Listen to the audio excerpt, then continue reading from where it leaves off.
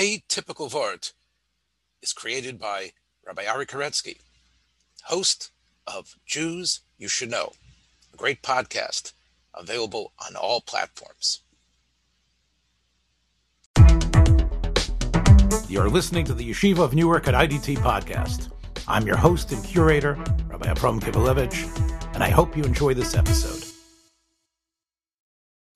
In 2018, when I interviewed Rabbi Dr. Abraham Twersky, who passed away this week, he made a striking assertion. Gazing back at his life from his 88-year-old perch, he asked, reflectively, what he would do if given the chance to live his life over again. His answer? I would do exactly what I did. Dr. Twersky spoke and wrote often about the importance of healthy self-esteem and its distinction from the character defect of hubris. Certainly he was not expressing any sense of arrogance in his response to me. What then rested behind his self-assured sentiment?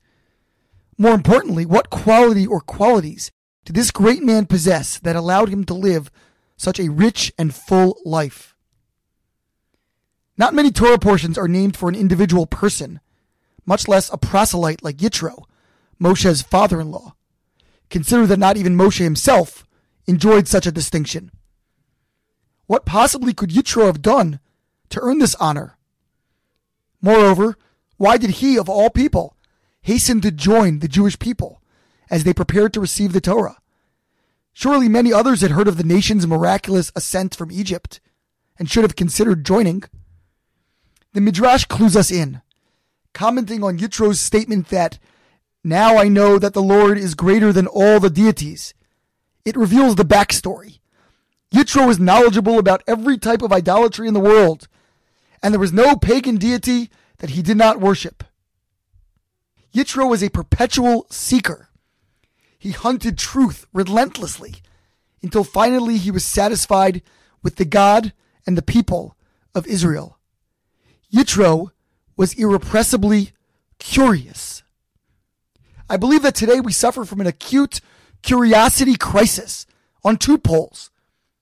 Some people simply do not care enough about ideas to pursue them and follow them to their logical conclusions. I would term this apathy.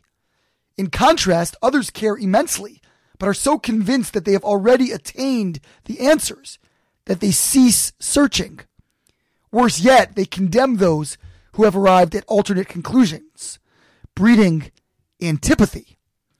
This apathy or antipathy dichotomy has infected so many corners of our culture at both extremes. People either tolerate shallowness or they vilify their ideological adversaries.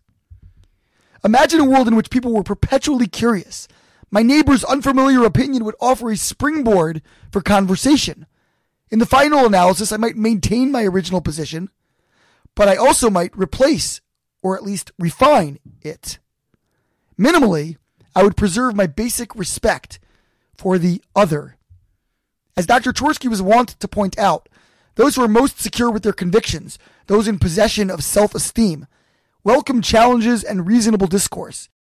They are also disposed to modifying their beliefs upon new or better information, more convincing arguments, or life experience.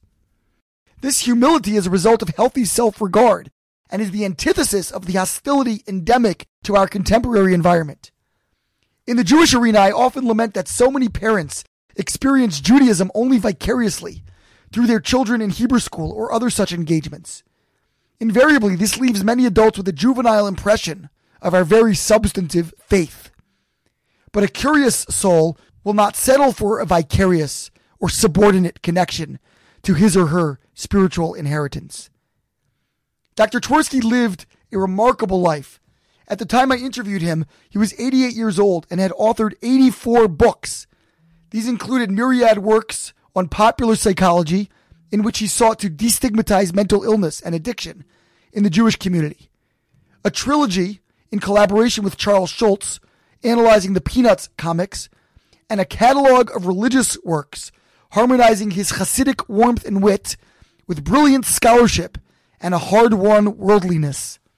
In his own Torah commentary, Twersky on Chumash, Dr. Twersky underscored the centrality of curiosity, relating it to our current portion.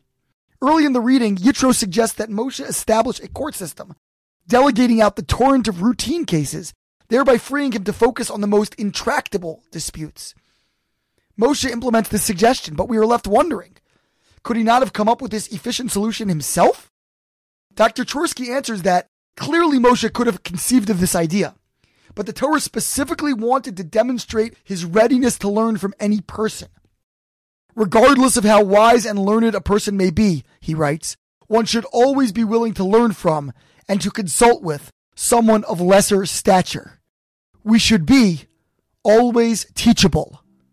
And, lest one worry that such a posture demeans one's self-esteem, he adds, people with a healthy ego have no problem asking anyone for advice.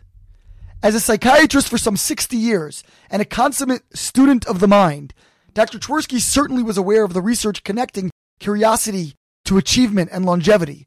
For example, Trinity College professor of psychology Ian Richardson writes that intellectually curious people tend to achieve more in life, and more importantly, they live longer. But as a student of the Torah and of his illustrious forebears, Dr. Twersky grasped this truth long before he set foot in the halls of academia. Given his disposition towards lifelong learning, it is no wonder that he reached into his 10th decade, profoundly productive till the end. Dr. Twersky bequeathed so many gifts to the Jewish community and to the world. Most of us would be hard-pressed to replicate his authorial output or even his other signature life achievements. But certainly we can emulate his inquisitiveness, his abiding love of learning and growing and working to change himself and the society he encountered. Yehi Zichro Baruch. May his memory be for a blessing. Thanks for joining us for another episode from the Yeshiva of Newark at IDT Podcast. Be sure to subscribe on your favorite podcast app so you don't miss a single episode.